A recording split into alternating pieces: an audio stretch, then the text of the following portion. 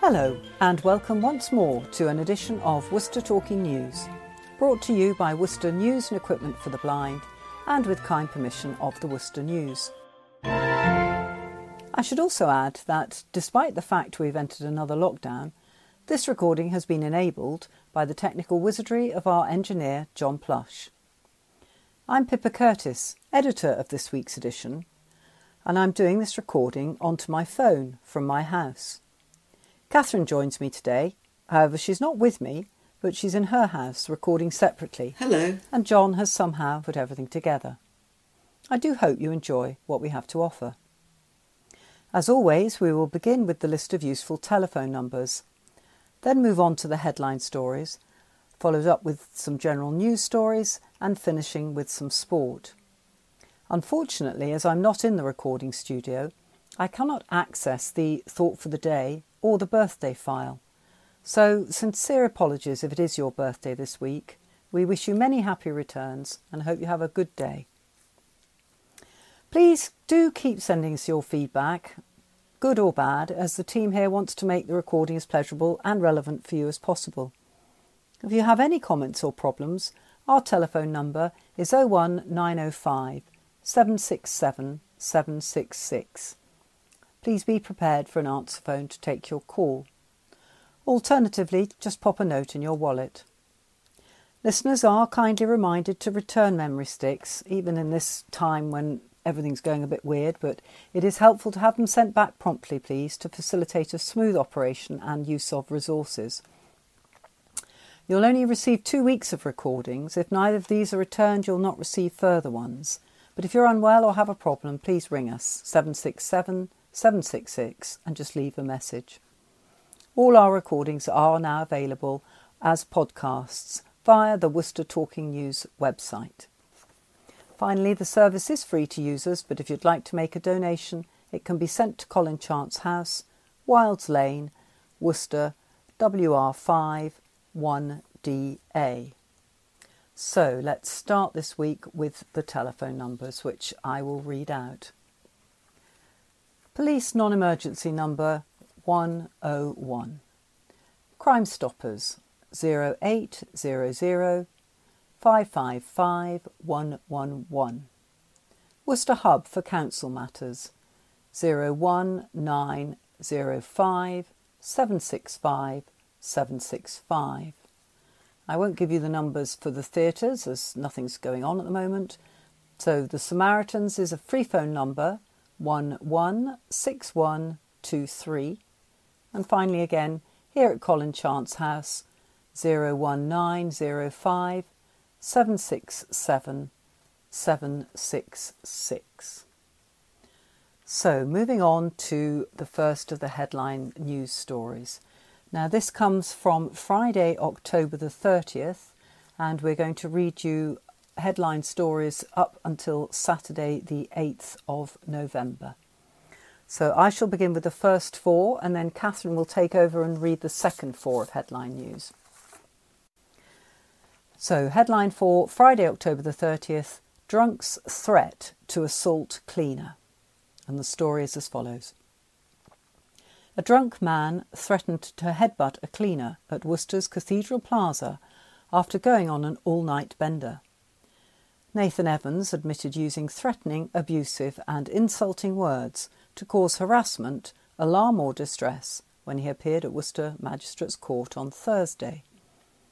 The court heard Evans had drunk 8 cans of strong lager and nearly a bottle of whiskey before abusing the men in the city centre at 7:20 a.m. on September the 25th.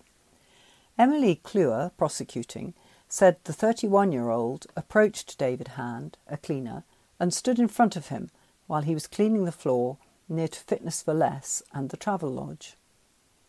Miss Cluer says Evans swore as he asked Mr. Hand where a man had gone, thinking he had gone into the Travelodge, to which the victim replied he didn't know.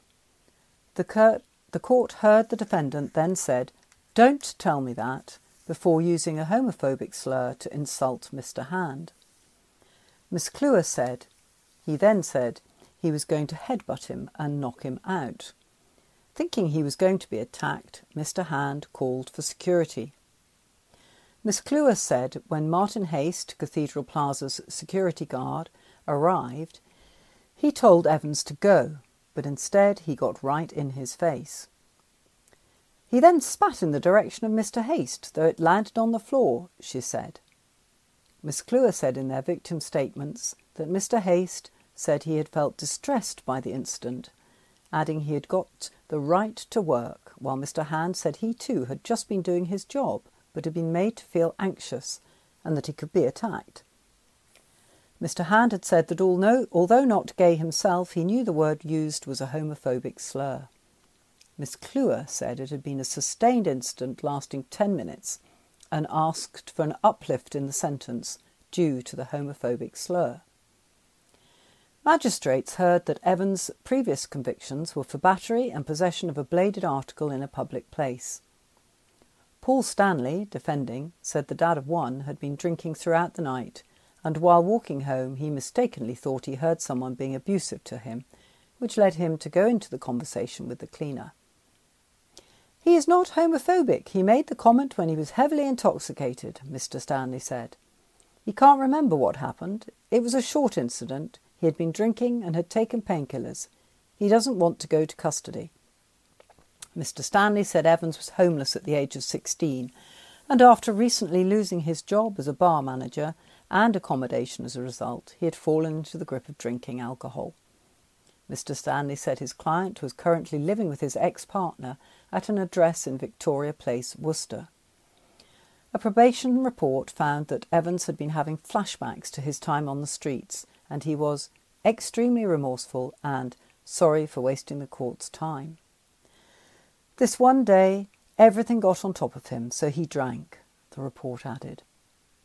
Elaine Bell, chairman of the magistrates' bench, said, "Whilst it's a very serious offence, we are not going to impose a custodial sentence." Evans was given the order that will last 18 months. He was ordered to carry out 175 hours of unpaid community service, uplifted from 125 hours due to the use of homophobic abuse. He was told to complete 12 rehabilitation activity days and pay compensation of £100 to both victims and £95 victim surcharge. Headline for Saturday, October the 31st. Community tackles antisocial crime. A task force is tackling antisocial crime around a Worcester community centre. The launch of the Perryfields Community Group at the Horizon Community Centre in Midland Road has united community leaders to provide opportunities for young people and make the area safer for residents. During the coronavirus lockdown, police received reports of antisocial behaviour around the centre. However, since the launch of the group, youth crime has significantly decreased in the area. Following an approach by Worcestershire Community Foundation to City Councillor Jabber Ayaz to fund the project, a multi-agency task force was set up involving local young people, police, Worcester City Council and Worcester Community Trust, which owns the Horizon Centre, leading to a coordinated push to resolve issues around youth crime in the Stanley Road area of Worcester. Councillor Riaz said, "This is the start of something big at Perryfields and for our community that has traditionally never been able to access these types of opportunities. These kids just want to be heard and prove themselves to their families, to themselves and to the community." The police have stated since all the agencies have engaged, there's been a dramatic decrease in crime and reports. Now they will become a positive inspiration to other youngsters. I hope that this can become a pioneering project, a beacon of hope to all the community, and a model that others can learn from.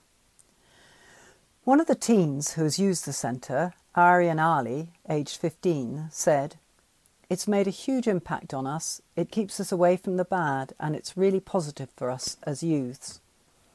Cam Hussein, aged 25, said, There are sessions every Thursday which brings all the youth together, and that's keeping them out of trouble and keeping them entertained and here. We have been doubling up in figures every week. The first week we started off with 5 people, but now there are around 20 plus. We have put this together for the community as we had nothing here. Everything was taken away from us. We had a lot of issues during lockdown, and now we've managed to pull all the big people in and progress. There was a lot of police reports here, so we had to come together as a community to set something up. The new group will give youngsters access to facilities at the centre, offering opportunities for them to gain new skills and enjoy a range of activities from table tennis, badminton, cricket and dodgeball. Chief Inspector Gareth Morgan of West Mercia Police said, "We were receiving a number of reports of antisocial behaviour around the Horizon Centre, and police were called up many, many times. So, with Councillor Riaz, we sat down and discussed some of the issues. We had a community event and had an open and frank discussion on what the issues were. From that, it was clear the community wanted somewhere to do activities. A lot of centres were closed due to COVID, and they had nothing else to do but be out on the streets. What we have found is that since the activities have started, we've seen a significant decrease in antisocial behaviour in the area. One of the issues raised was the prevalence of heart attacks in the Asian community, and this is one of the centres that didn't have a DFib. I spoke to a friend who's an MD of a medical supply centre who will donate one. I'm in awe of the community spirit they have here and the drive to take this place forward." Worcestershire Community Foundation has provided £10,000 to kickstart development of a new football pitch and communal facilities at the centre to encourage wider use. The charities Young Solutions and Worcester Community Trust are working with the group to coordinate the project, ensure that their voices are heard and help them select which activities are provided. Ruth Hayward, Chief Executive of Worcester Community Trust, added, "6 young people have already been signed up to a CS card course provided by the Building Block that will enable participants to work safely on building sites. Other planned programmes include workshops on cybersecurity, drugs and crime, and mental health issues."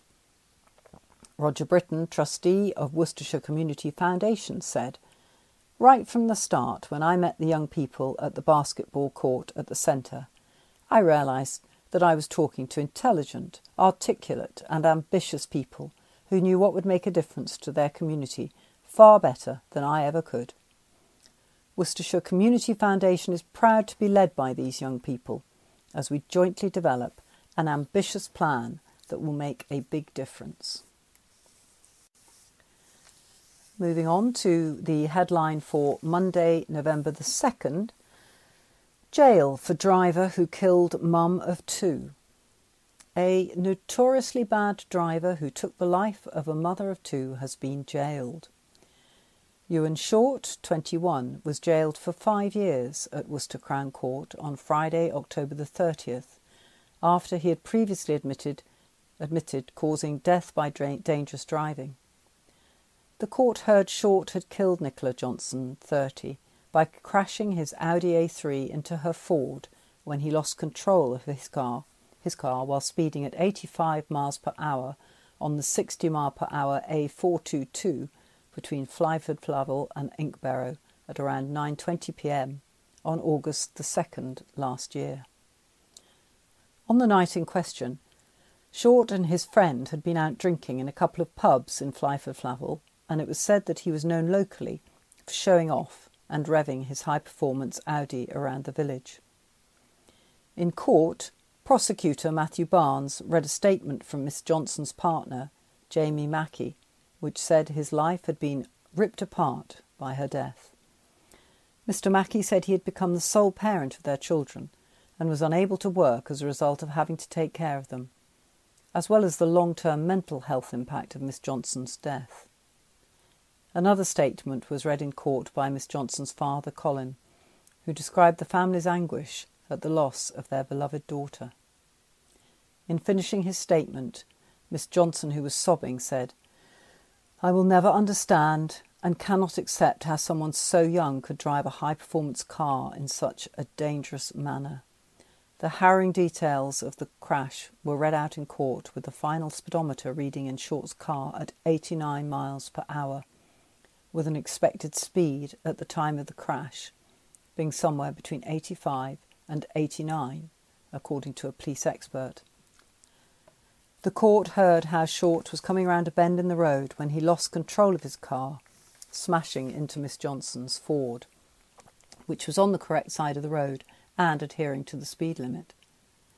Short's car ended up in a nearby field, with his passenger freeing himself before Short was cut out of the car by firefighters. At interview, Short said he had no recollection of the crash and had only had 2 pints, though Mr. Barnes said photos and videos recovered from his phone showed several occasions of him driving erratically and too fast, with one showing Short driving at around 120 to 130 miles per hour. Mr. Barnes said Short, a notoriously bad driver, had been stopped by police in Worcester 2 months earlier, being given a caution for his fast and erratic driving. He had also been seen narrowly avoiding a crash earlier on in the day of the offence.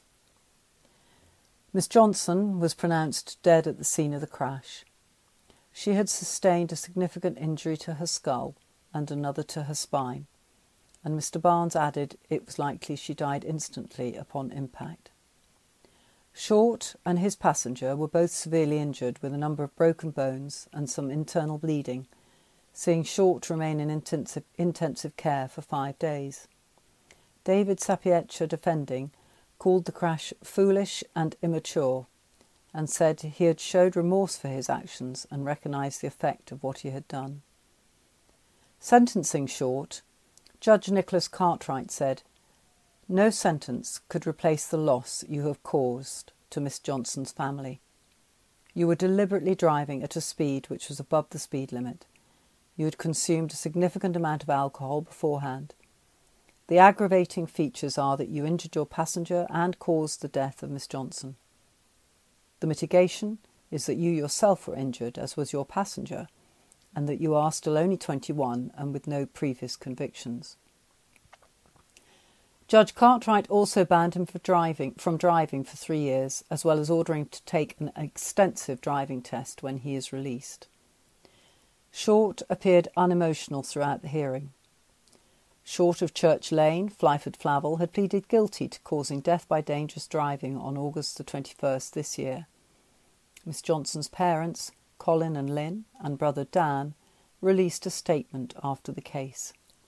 They said, "Nicola was the axis around which our Johnson family revolved here in Crowle, where she grew up. We miss her and her girls bursting through the door every day, so full of laughter and energy. No one will ever replace her as a loving and caring daughter to us, sister to her brother Dan, and a perfect mummy to her 2 little girls, Eleanor and Alice. We thought she was invincible and are lost without her, and while no justice could ever be seen to be enough, we as her family are pleased the police did an excellent job in their investigation in showing that Nick was entirely blameless and had no time to react in a catastrophic crash where, mercifully, she died instantly in the reckless act of a young man driving a high-performance vehicle at speed." The headline for Wednesday, November the 4th, which was of course the day before lockdown began again, is "Ready for Lockdown," with photographs of 6 city business people, all smiling very broadly and very hopefully, I think, optimistically, as they are thinking about what they're going to do during lockdown with their business. And the story is as follows. Independent businesses across Worcester are calling on shoppers and diners to keep supporting them as the second lockdown begins. From Thursday, the whole country will go into lockdown again for a month, with non-essential businesses and restaurants having to close unless they can operate on a takeaway or delivery basis. However, pubs and restaurants across the city said they would continue to trade by reverting to the takeaway model they used through the spring and summer. Here are a few Worcester businesses offering their own takeaway and delivery services. Creams Cafe in St Nicholas Street will be closed to eat-in customers but is offering contact-free delivery and takeaway for food. The Alma Tavern is continuing to offer takeaways for collection and delivery. H. Deus Butchers in St John's is offering deliveries of packs of meat throughout the new lockdown. Crumpets and Coffee Lounge in Angel Place is running a takeaway service with click and collect available. The Firefly in Lowersmoor is running a sale on food and beer today, Wednesday, in preparation for the lockdown. The Paul Pry is running its Sunday roast collection service, as it did during the first lockdown, with orders being placed via the pub's Facebook page. Balti Mahal in Astwood Road is also continuing to offer takeaway and delivery services. The Worcester BID is calling on shoppers not to forget independents in the city, with many running a Christmas delivery and collection service. Samantha McCarthy from Worcester BID said, "Our independent businesses are showing their steely determination to succeed by implementing innovative ways for us to shop, eat and drink. Our high street needs these businesses. Please shop independently to support them through this. If you are Worcestershire based, sign up to the Visit Worcester newsletter for updates on local businesses, their offers and how you still shop local and support them." Shops running delivery and takeaway include Toys and Games of Worcester, Avant-Garde, Simply Beautiful, Rock Follies and Embrace Boutique. Tim Evans, who owns Toys and Games of Worcester, said, "This is a difficult time for small businesses, but it's a difficult time for all of us. We'll try and get through this new lockdown, keeping things as normal as possible. Whilst the shop remains closed, we will be operating mail order, local deliveries and, more importantly, collections from the shop. We'll be available full hours, 9:30 to 5:30 Monday to Saturday and 10:30 to 4:30 Sundays. If you need anything, drop us a message, give us a call or visit our website. We're happy to talk you through what we have and give you bespoke videos or pictures to suit your requirements." Worcester News' Love Local Business campaign encourages people to spend their money locally this Christmas. Headline sponsors are Visit Worcester, Worcester City Council and Worcester BID. Other supporting partners include Crowngate Shopping Centre and the University of Worcester. The headline for the following day, Thursday, November the 4th, is "Our wedding was cancelled 4 times." And there are 2 lovely pictures of a couple. Paramedics from Worcester have been forced to cancel their wedding 4 times due to the coronavirus epidemic. Rob Stewart, who's 30, and Bethany Griffin, 25, got engaged in 2018 and planned to marry this year, but the paramedics could never have imagined what 2020 had in store for them. Bethany said, "We initially planned a wedding for March 25th. However, we went into full lockdown, meaning it all got cancelled with a couple of days' notice. We then decided to delay the wedding until March 2021 to give a chance for COVID-19 to be managed. When the government then announced that wedding guests had been cut from 30 guests to 15 for the next 6 months, we quickly realised that there would be no way, come March 2021, that we'd be allowed over 100 guests. We decided that getting married and being husband and wife was our priority, so organised an intimate wedding for November the 28th, with the allowed 15 people limit, and delayed our big wedding to 2022. Sadly, due to lockdown take 2 being declared, our intimate wedding got cancelled. So, undeterred, we organised a last-minute intimate wedding for Wednesday, November the 4th, with the registrar in our small venue, but then got contacted by the council the same day to say we couldn't legally get married on Wednesday due to not having given notice of marriage more than 28 days ago. So we had to cancel our last-minute wedding too. All of our suppliers and wedding venues have thankfully been fabulous and very flexible with all that's going on, as well as our managers at West Midlands Ambulance Service. They've been great in letting us move our shifts around last minute to try and get us married, despite the pressures that are on the trust at the moment. Rob has been a qualified paramedic for 3 years and has worked with West Midlands Ambulance Service for almost 6 years. Bethany joined the ambulance service in 2017 and got her registration to be a paramedic in Worcester this year. Both have admitted working through the pandemic has been challenging. We both found it very challenging and quite overwhelming, said the couple. There was suddenly a huge risk about going to work and catching the virus ourselves and bringing it home to loved ones. We were faced with a lot of new challenges, such as having to wear personal protective equipment to every patient, and in life-threatening situations having to don a higher level of PPE, which not only restricts movement but also communication to others and delays getting to the patient. We did find, however, that members of the public were being very supportive and a lot more sensible about ringing for an ambulance. We received a lot of love from our neighbours and strangers, which definitely helped keep us motivated. We were also both very grateful that we were still employed and on 100% pay compared to a lot of the country who were either being made redundant, furloughed, or having their businesses go bust. Despite the adversity they've faced this year, the couple are not letting it get them down. Bethany added, "We just try to focus on the positives. We're lucky that we've still got each other and haven't lost any loved ones to the virus. We've both got secure jobs and a stable income, unlike so many others. Rob is also very keen on fitness and exercise and finds this very beneficial to keeping his mental health positive. I have admittedly struggled a lot this year, but have had great support from work, friends and family who have kept me going. We're currently in the process of buying a house which we aim to move into come December and hope to have our first Christmas off together in our new home. We're focusing on this as a positive and hopefully be a great way of ending a rubbish year." I'll just read that last bit again. We're focusing on this as a positive and hopefully it will be a great way of ending a rubbish year. The headline for Friday, November the 6th, is as follows: Man 60 fined for lockdown park sex. A 60-year-old man has been fined after being caught having sex with a 42-year-old woman in broad daylight near a children's play area during lockdown.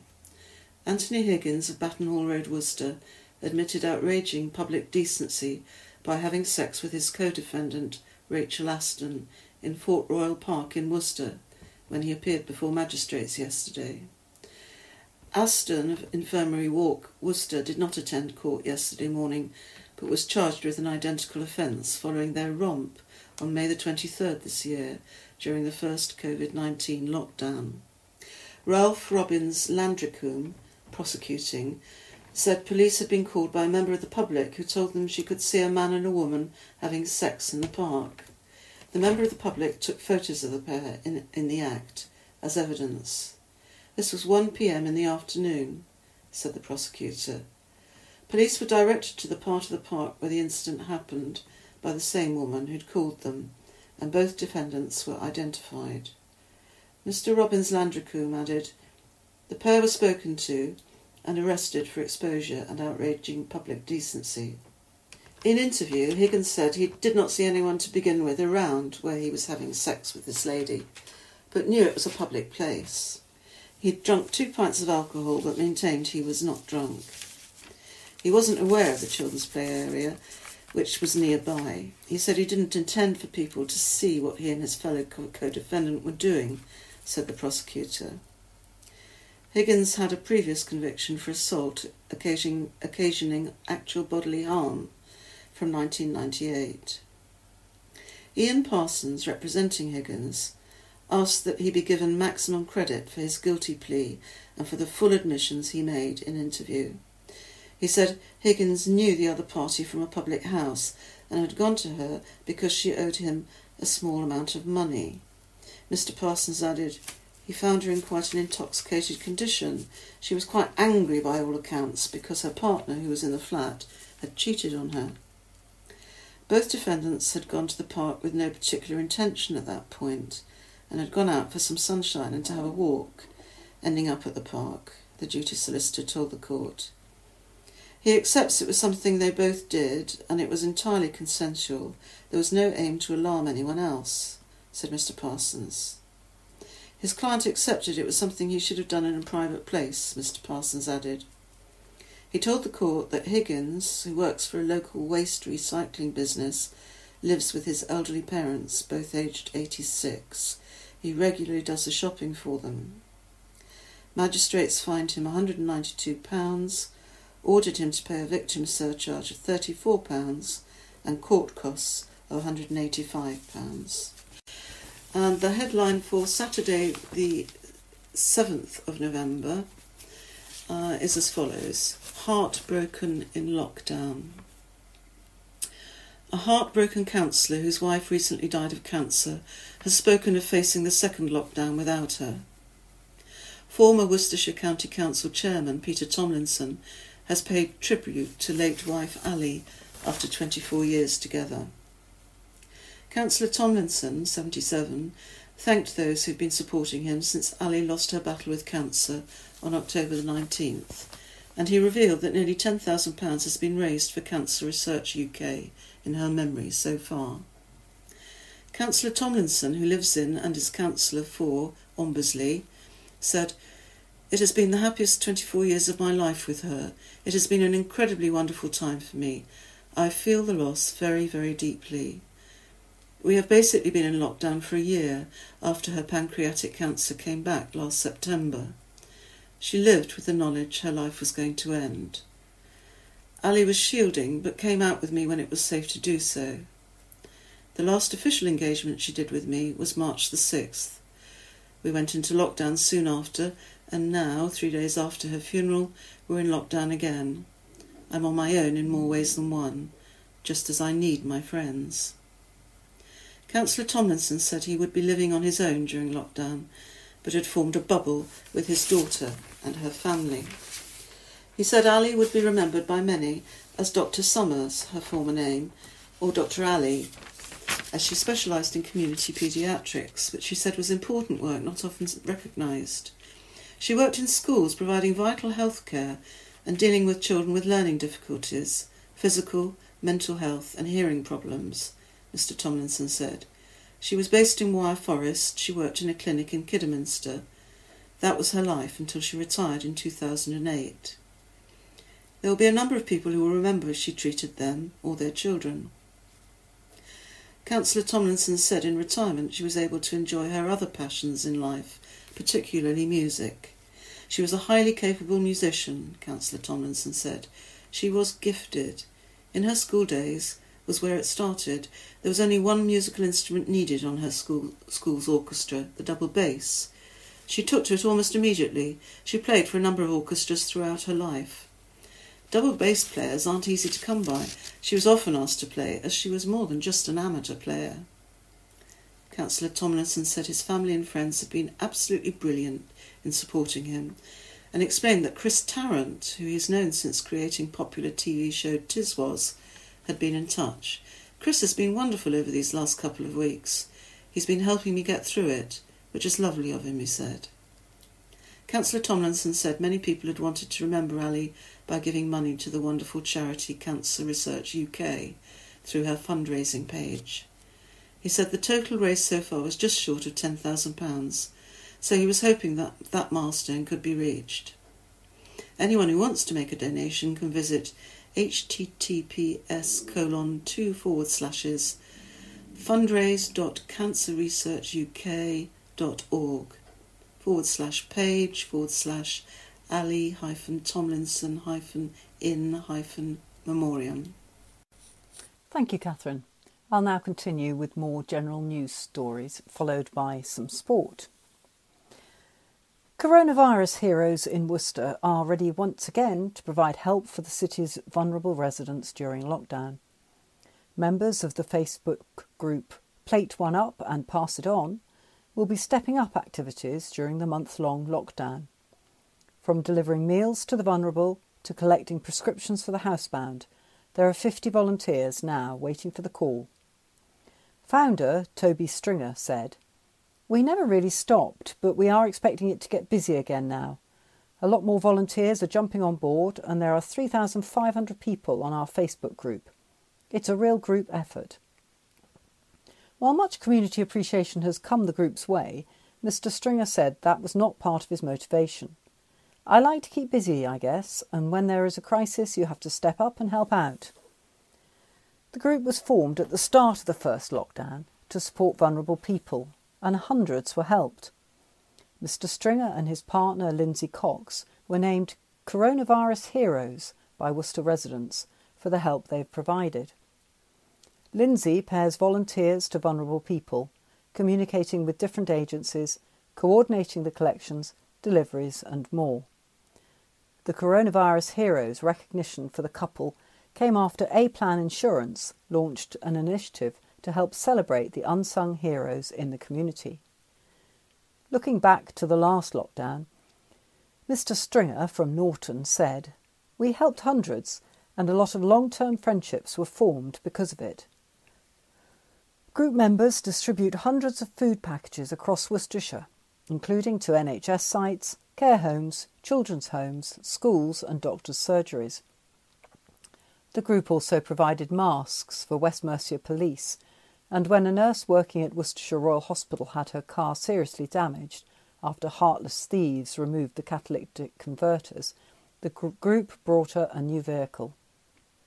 Looking ahead, Mr. Stringer has been searching for premises for the community group.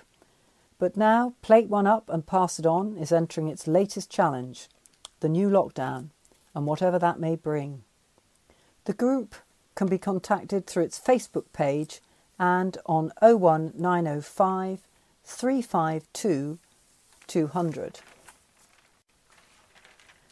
More stories concerning the coronavirus. First of all, Worcester tips us to stay open during the lockdown. Recycling centres in Worcester will remain open during November lockdown, Worcestershire County Council have confirmed. Bilford Road and Hallow Road recycling centres will be open, but with social distancing measures in place. The move is a change from the March lockdown when recycling centres in the county were shut, leading to an increase in fly tipping and frustration among residents. When the tip on Bilford Road did reopen on May the 11th, the queues stretched around the Purdiswell Leisure Centre car park and traffic calming measures were put in place. This time, at the sites, visitors must follow certain rules. Only a limited number of residents will be allowed on site at any one time, and a supermarket-style system will be in operation with a one-out, one-in access policy. No assistance will be provided on site, so only load items you can unload yourself. There will be no soil improver or compost sales and limited reused charity drop-off points. Alternate parking spaces and bays have been blocked off and access to each skip will be by one resident at a time. Visitors must keep to the 2-metre distancing rule at all time and ideally come alone and wear gloves and suitable footwear. Visitors must stay in their vehicles while queuing to aid with social distancing and wait to be directed to a parking bay by staff. They are also reminded not to visit the site if they or a household member are unwell. On a similar note, there's a brief article about libraries during this next lockdown. Libraries in the city will stay open, but only for limited services, say the County Council. Plans are in place for some services to be available at libraries during the 4-week lockdown period, but customers are also being encouraged to take advantage of online services available on the Digital Library Hub 24/7.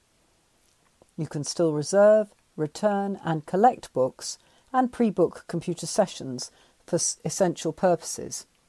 Subject to volunteer availability, home book deliveries will be available for customers who are unable to visit.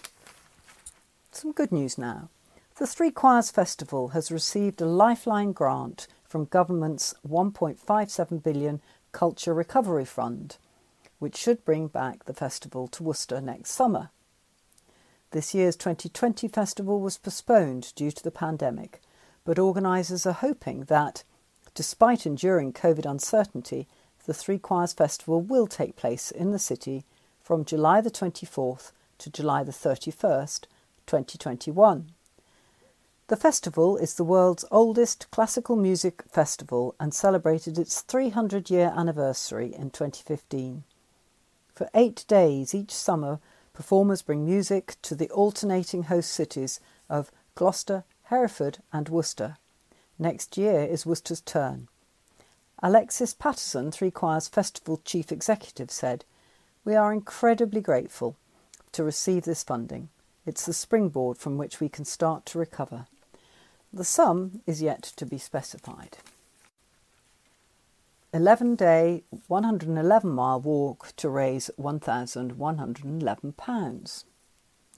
A flight lieutenant is attempting to walk 111 miles before Armistice Day, November the 11th, to raise £1,111 for this year's Poppy Appeal.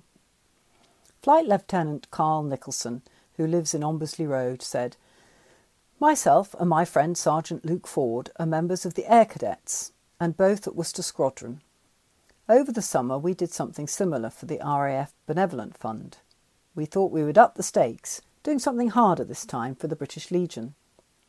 We're doing 111 miles in 11 days, and the idea is to finish at 11 a.m. on Armistice Day itself." Mr. Nicholson said they were already a few days in, and he was shattered but determined. "We've been doing the walk along routes in and around Worcester," Mr. Nicholson said. "Early mornings and late at night, fitting it in around work. We're trying to do 10 to 15 miles each day. The reason I did the one earlier this year was to get away from the computer, as I was getting a bit stir-crazy, and to raise money at the same time. At the moment there isn't any real Poppy Appeal collecting going on, so we thought it as an excuse to get out once again and raise money for the British Legion, as they could struggle this year. This time, keeping in the spirit of the walk, we want to raise £1,111.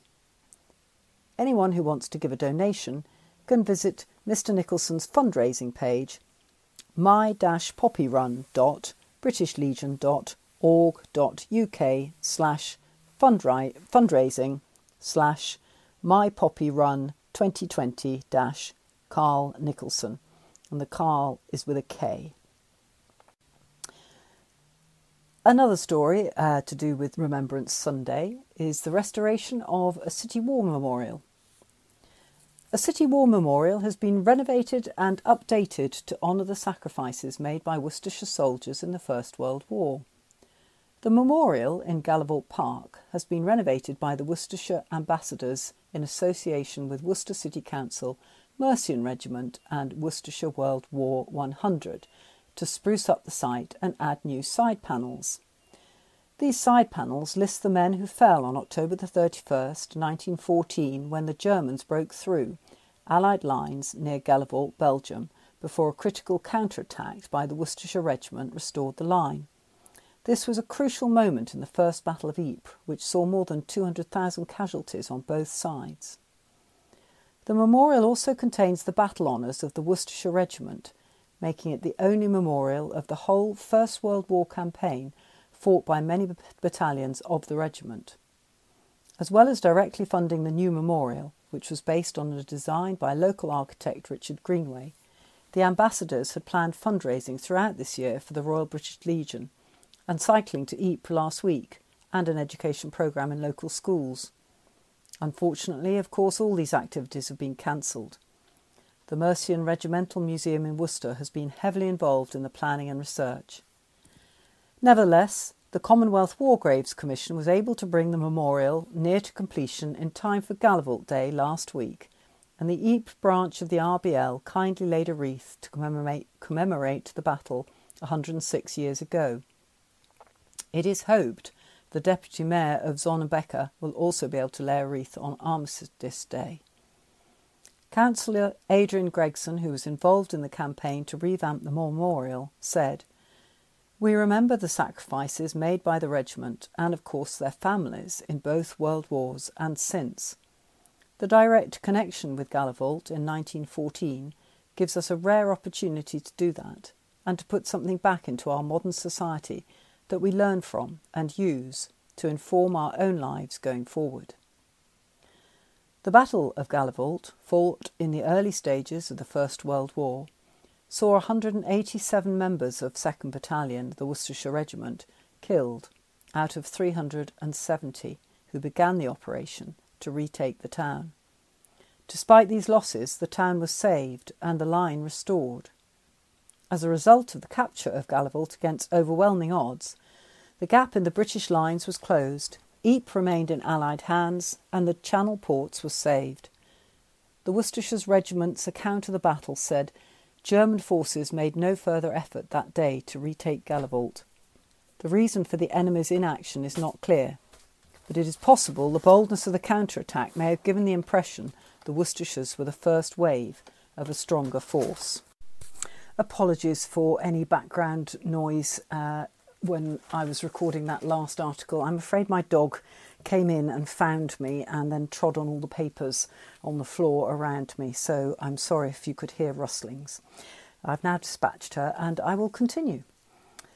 A county hospice is celebrating a £100,000 donation from Barclays to boost its online care and support for patients and families in the county during the coronavirus pandemic. St Richard's Hospice in Wildmoor Drive, Worcester, was chosen as one of just 100 UK charities to be given the donation as part of a £10 million package from Barclays' COVID-19 Community Relief Programme. Barclays were inundated by hundreds of applications from charities across the UK who are struggling to deliver on-the-ground support to vulnerable communities impacted by the crisis. Nigel Higgins, Barclays chairman, said, "Incredible charities such as St Richard's Hospice have been playing a vital role in the UK's response to the pandemic, ensuring urgent help reaches those most in need of support." Hospice Chief Executive June Patel said, "We're overwhelmed by this fantastic donation to support our care. This will have a huge impact on the amount of digital care and support we offer at the touch of a button and how we deliver it to people to help keep them safe and our staff safe during the pandemic. It's crucial for patients to feel they have a sense of control over their lives, and decision-making and technology can help promote independence and address isolation and loneliness. Our hospice patients are some of the most vulnerable in our community. Many are elderly and frail, are keeping themselves socially distanced, and often live in isolated rural areas. Using technology means we can support people virtually wherever they are, when they need us. As with all charities, this year has been difficult, but thanks to our remarkable supporters and additional NHS and government funding for hospices, as well as this donation from Barclays, we're confident we'll end the year in a strong financial position. Next year, 2021, may well be more challenging if the pandemic continues, as we rely on fundraising events and shops income to fund our care. But we're hopeful that with rigorous financial management, innovative ways of working, and continued support from our wonderful community, we can face the future with confidence and continue to care for more than 3,300 patients, their loved ones, and the bereaved every year. Well, this is another story for a charity, but this is about Kieran cycling, running and rowing and growing for Movember. A paramedic from Worcester is set to cycle, run, row and grow hair this month to raise awareness about male mental health and suicide prevention. Kieran Henner, a paramedic from Worcester Hub, is joining two of his friends for the Movember Challenge to not only help shine a light on male mental health, but also raise money to support the Movember charity. The trio will not only be growing the obligatory moustache, but they've also set themselves a target of covering 84 kilometres each week of November by running, cycling and rowing, with 84 signifying the number of men who commit suicide each week. The Movember charity is a cause close to Kieran's heart as, at the end of 2017, he found himself suffering with his own mental health. Kieran, aged 31, from Swansea, said, "I'd hit rock bottom without really acknowledging something was wrong, but looking back I'd lost interest in everything that I'd previously enjoyed and was just not myself. My friends and family spotted that I was struggling and stepped in to help. The support I received from the service was great too, and after some consideration I decided to leave my role in 2018 to take some time out to focus on my mental well-being." In March this year, Kieran returned to WMAS to help with the pandemic. Talking about the challenge, Kieran said, "Myself and my two friends, Ed Jones and Neil Navarra, decided to do a little challenge through November to raise money and awareness for male suicide, as on average 84 males commit suicide every week. We can't sit back and accept this. If we can get other men to look after their mental health and well-being, to be brave enough to ask for help and to get support, then it's a great start. I've suffered my own mental health, but I got through it by accepting that I needed help, and I urge other men to do the same if they're struggling. You really aren't alone." Here's a nice article about Guy Fawkes Night. Hundreds of spectators turned out for an 11th hour fireworks extravaganza in the grounds of Sixways Stadium in Worcester, just hours before the second national lockdown began. The planned social distanced drive-in display was brought forward from November the 7th to Wednesday evening, the 4th, as the new lockdown rules, which came into force yesterday that was the 5th of November, would have prevented the display going ahead on the original date. A spokesman for Sixways said, "We're sending everyone off into lockdown with a bang." Roads near to the stadium were at near standstill, with cars hooting their horns in appreciation as the community came together on the eve of lockdown measures tightening. Families stayed within their bubble, either inside their cars or to the right-hand side, if standing outside, to adhere to social distancing measures put in place by event organisers. The air was filled not just with gunpowder, but the cheers of delighted youngsters. We previously reported how the annual fireworks extravaganza event at the home of the Worcester Warriors had been cancelled for the first time in 15 years. The drive-in was scheduled instead because of the popular demand. And the article is accompanied by some wonderful photographs of the different fireworks lighting up the sky. They're spectacular. And this article is about vandalism at the allotment. Gardeners have been left heartbroken following a spate of vandalism attacks at a popular Worcester allotment. Purdyswell allotment site was vandalised on Tuesday night, October the 27th. This came after another sabotage on Friday, October the 23rd and Saturday night. One resident, Laura Maddock, was one of the victims of the attack. Laura said the vandals smashed her shed with a sledgehammer, which has put a hole in the side of her shed and destroyed all the windows. Her gate was also damaged, along with 2 fence panels. And this next article is about the ongoing works of the Sabrina Bridge. This image, and it's a picture of half of Sabrina Bridge. This image shows the old Sabrina Bridge being removed in the city yesterday. The footbridge is being replaced with a new structure, and according to Worcestershire County Council, the work is being carried out now as it's vital to get the job done before the winter months. The new bridge deck is a composite material which has been specifically chosen as it performs much better in wintry conditions than the current wooden slats. Once complete, the bridge deck will be returned and the bridge reopened. The refurbishment, the first since the bridge opened 28 years ago, is a key part of a major infrastructure programme that could also see a new pedestrian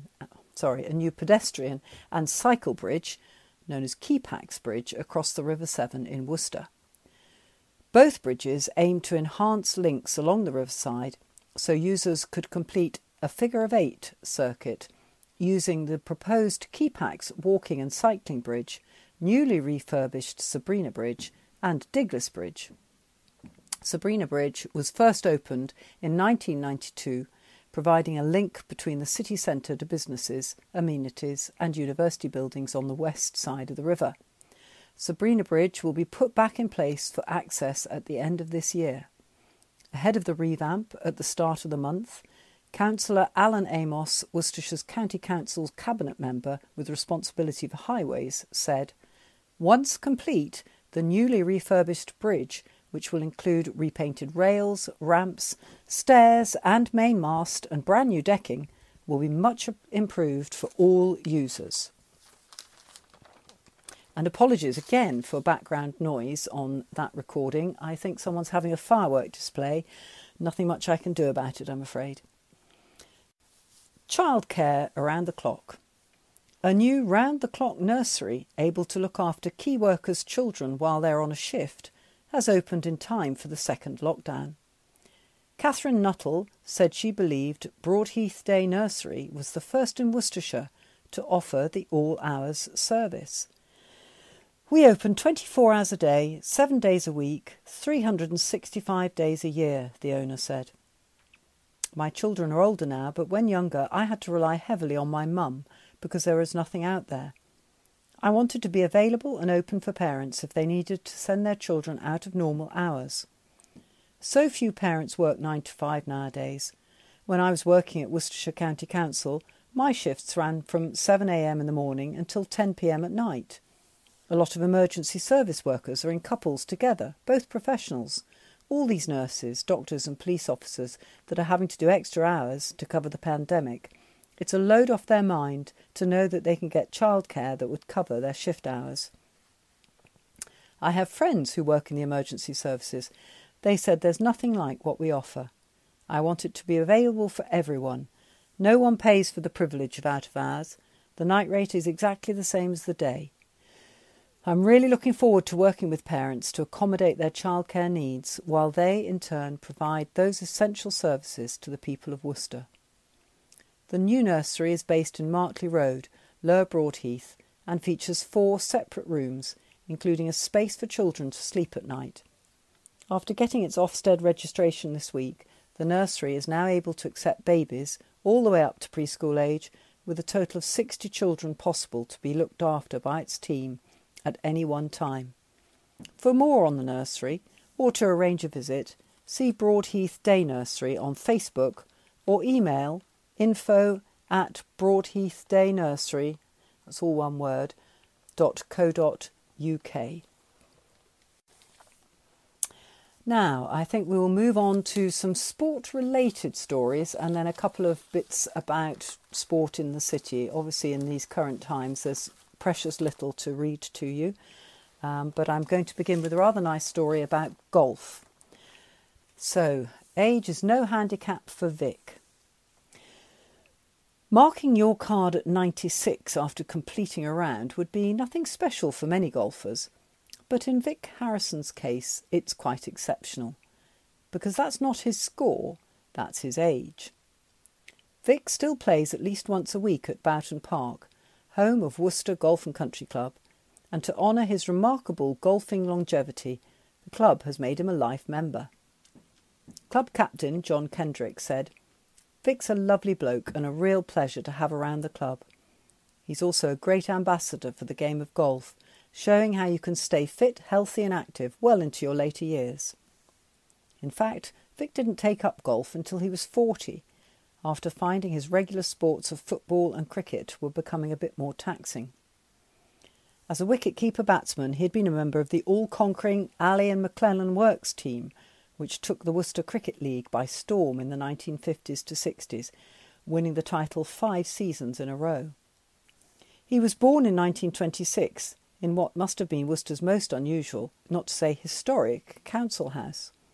Apparently his father knew someone on the council who decided to rent out Queen Elizabeth House in Trinity Street to the Harrison family.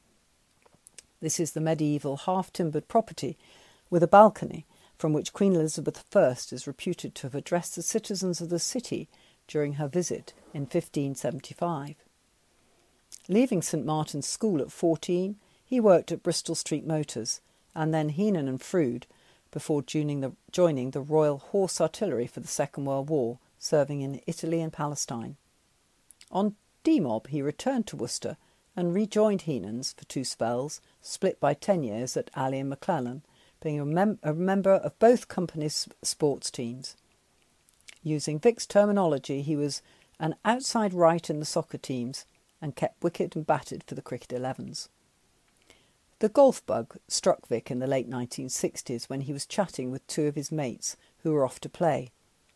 "I'd never thought of playing golf," he said, "but my legs were starting to get a bit old for playing decent football. So I borrowed a half set of clubs, went along and found I quite liked it. I played for quite a while at Tolladine Golf Club before applying to join Boughton Park, and now I'm in my 37th season here. What do I enjoy about it? Well, being out in the open air and the social side, and there are a great lot of people here." His most memorable day so far was on Good Friday in 1991, when heavy rain left pools of water and the club had to move the tee for the 18th hole. Setting off from a new location near the practice area, Vic launched a 150-yard drive that hit the pin and went straight in the hole. "That's been my only hole-in-one," he laughed.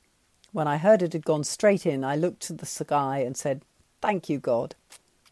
Vic lives in St John's, about half a mile from the course, and used to play regularly 4 times a week. "I was playing 3 times until this virus struck," he added. "Now, because people are on furlough and have more time, there are more of us out and there are more restrictions too, so I can usually only play about once a week." But he's looking to the future, because only 2 years ago he invested in a new £700 set of clubs. And as his playing partner Ray Baldwin, who comes from Pershore, is 95, giving the pair a total age of 191 and counting, that must be some sort of record.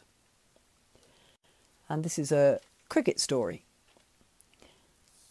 A pair of cricket fans walked between 2 famous cricket grounds in memory of a beloved former player. Luke Simons and Scott Morgan completed the 29-mile walk earlier this month as part of their Marathon in a Month challenge in aid of St Richard's Hospice. They walked from Edgbaston Stadium to New Road in memory of Luke's father-in-law and ex-Worcestershire wicketkeeper David Humphreys.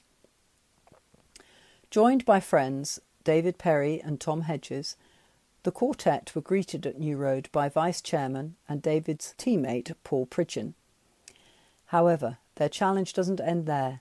They aim to finish their 26 miles of swimming and 26 games of squash to complete their Marathon in a Month challenge before the end of October. Mr Simons said, "Obviously, with David being cared for by the hospice, we wanted to do something, and the walk between 2 great cricket grounds seemed like a great tribute."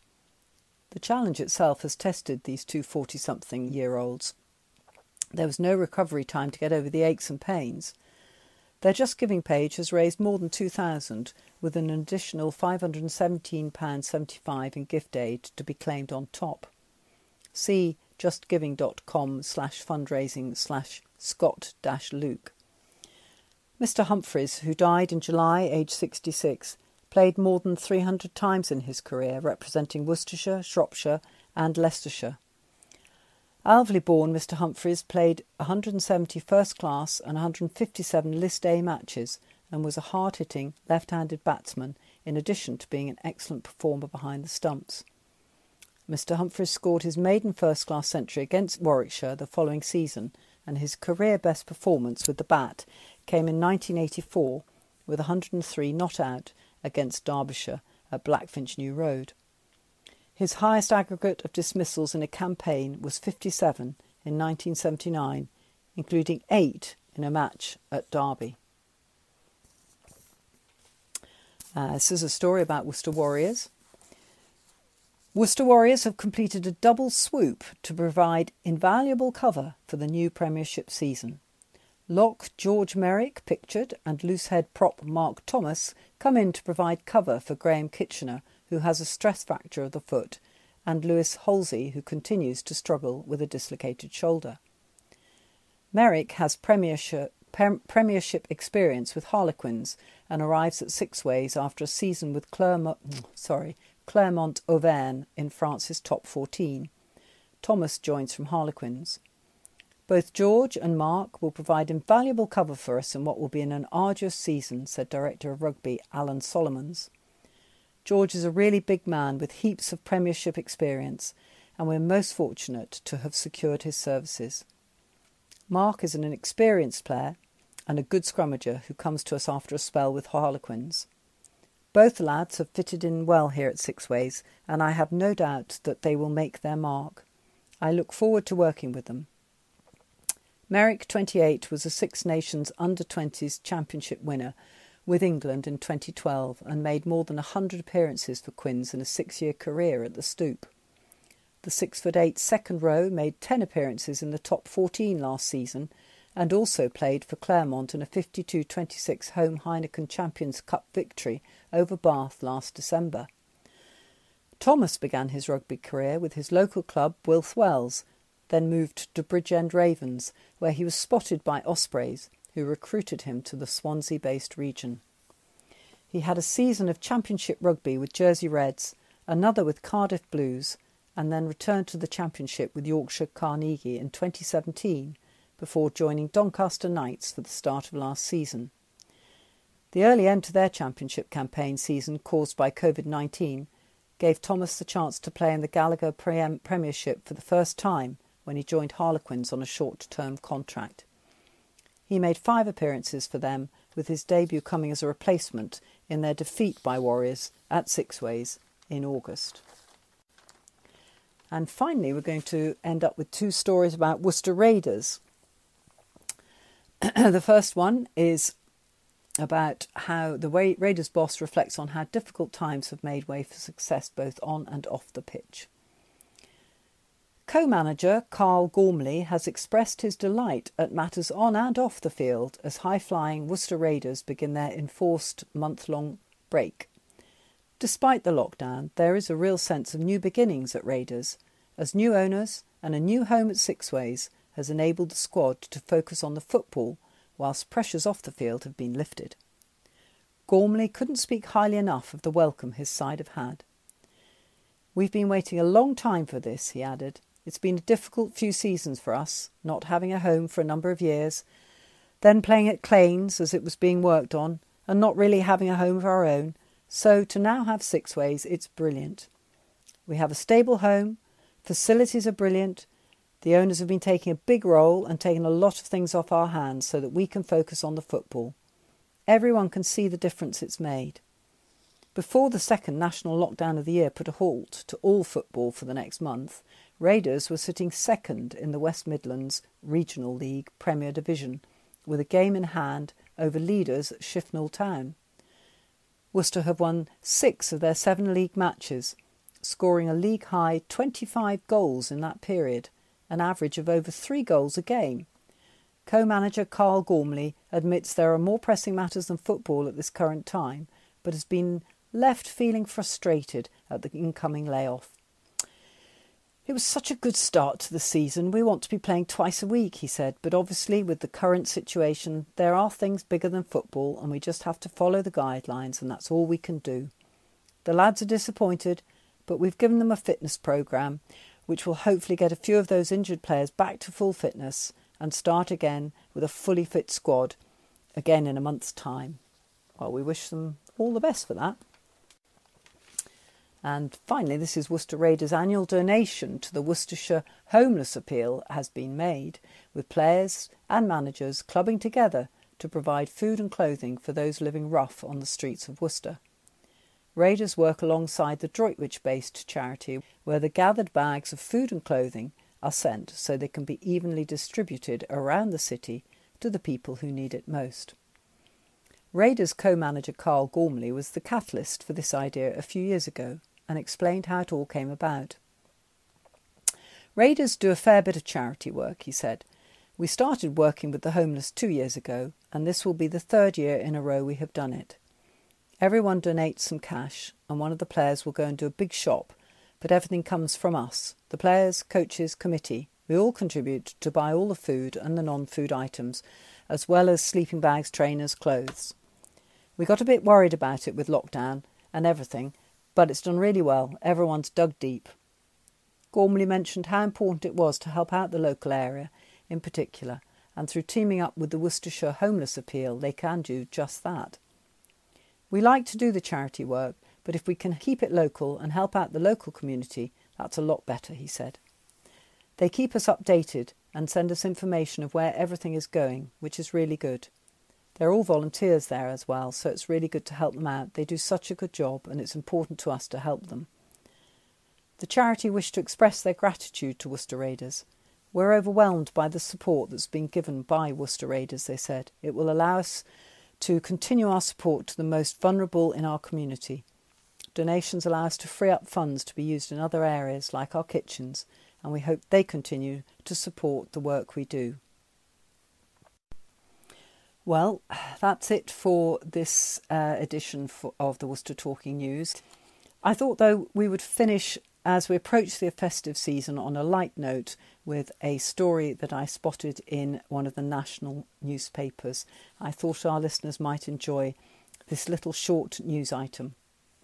And it goes as follows. Kieran White married his childhood sweetheart, Tilly Christmas, in Bath, to officially become Mr. and Mrs. White Christmas. The couple, both aged 20 and from Bridport, Dorset, met when they were 12.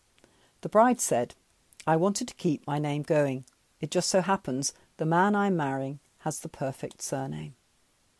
Well, let's keep our fingers crossed for a White Christmas, for the White Christmas's first Christmas as a married couple.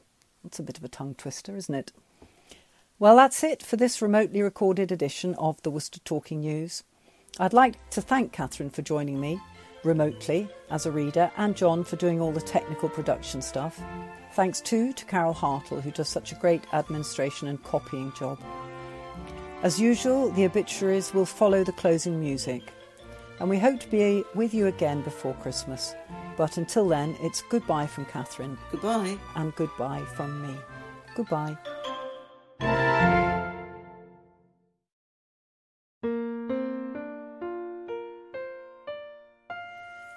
Mike, known as Basnet, passed away peacefully on November the 2nd, 2020, aged 88. Funeral service to take place at Hereford Crematorium on Monday, November the 16th at 3 p.m. Donations, if desired, for St Michael's Hospice. Inquiries to Cooperative Funeral Care, 49 Elgingate, Hereford, HR 4 OAB 01432 376 865. Eric Henry Bourne passed peacefully away at Worcestershire Royal Hospital after a short illness on October the 29th, 2020, aged 93. A private service will take place at Worcester Crematorium on Thursday, November the 12th at 10 a.m. Any inquiries may be made through the Co-op Funeral Care, telephone 01905 22137. Anne Cousins passed away peacefully in hospital on October the 25th, 2020, aged 65 years. A private cremation will take place. Family flowers only, please, but donations, if desired, for children in need may be left on the collection plate at the crematorium or sent to E.J. Gummery and Son, 6870 Ombersley Road, Worcester, WR3 7EU. Geoffrey John Phillips, formerly Watmore, died peacefully at home on the 21st of October 2020. Funeral on Friday, November the 13th, 2020 at 3:15 p.m. at Worcester Crematorium. Donations to Help for Heroes via AV Band.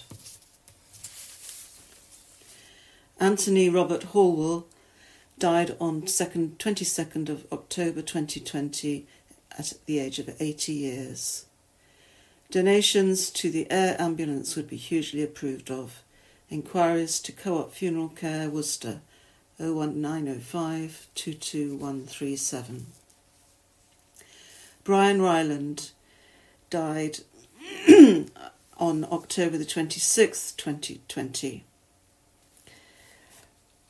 Sorry, I'll repeat that one. Brian Ryland passed away peacefully in his sleep on Monday 26th of October 2020, aged 81 years. Due to current restrictions, a private service will be held at Vale Crematorium, Fladbury. I'll read Brian Ryland right from the beginning again. Brian Ryland passed away peacefully in his sleep on Monday the 26th of October 2020, aged 81 years. Due to current restrictions, a private service will be held at Vale Crematorium, Fladbury, on Tuesday, November the 10th at 12 noon. Any donations to Alzheimer's Society or Dementia UK. Lawson Cyril Bullock passed away peacefully at home after a short illness on the 25th of October 2020, aged 85 years. Due to current circumstances, a private funeral will be held at St Kenelm's Church, Clifton-on-Team, followed by burial in the churchyard. Family flowers only. Donations received in memory of Lawson will be given to St Kenelm's Church. Inquiries to A.H. Caldecott and Sons, Funeral Directors, 15 Market Street, Tenbury Wells, WR15 8BH, telephone 01584 810 281. Frederick Albert Grosvenor passed away peacefully at Henwick Grange Care Home on October the 21st, 2020, aged 91 years. No flowers, please, by request. Donations, if desired, to Mag's Day Centre, 59 to 60 The Tithing, Worcester, WR1 1TJ. All inquiries may be made through the Co-op Funeral Care, telephone 01905 22137. Jean Ada Mary Nash passed away peacefully at Worcestershire Royal Hospital on October the 19th, aged 79 years. A private family funeral service will be taking place. Family flowers only, with donations to St Richard's Hospice, sent care of Bedwardine Funeral Services, 30 Bromyard Road, Worcester, WR2 5BT. Margaret Elizabeth Orford passed away peacefully in hospital on October the 20th, 2020, aged 77. Funeral service at Worcester Crematorium on Tuesday, November the 10th at 1 p.m. Family flowers only, please, but donations, if desired, for the Epilepsy Society may be left on the collection plate at the crematorium or sent to E.J. Gummery and Son, 68 to 70 Ombersley Road, Worcester, WR3 7EU. Dr. Alison Tomlinson passed away in the early hours of Monday, October the 19th. A private funeral was held on November the 2nd. Her dying wish was for donations to Cancer Research UK.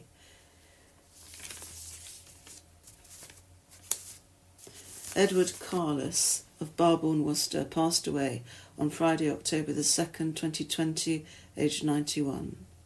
Private cremation to take place at Worcester Crematorium, Friday, November the 6th, 2020, at 12:15. Care of Jackson Family Funeral Directors, Hanley Road, Upton upon 7, WR8 OPA, telephone 01684 594 971.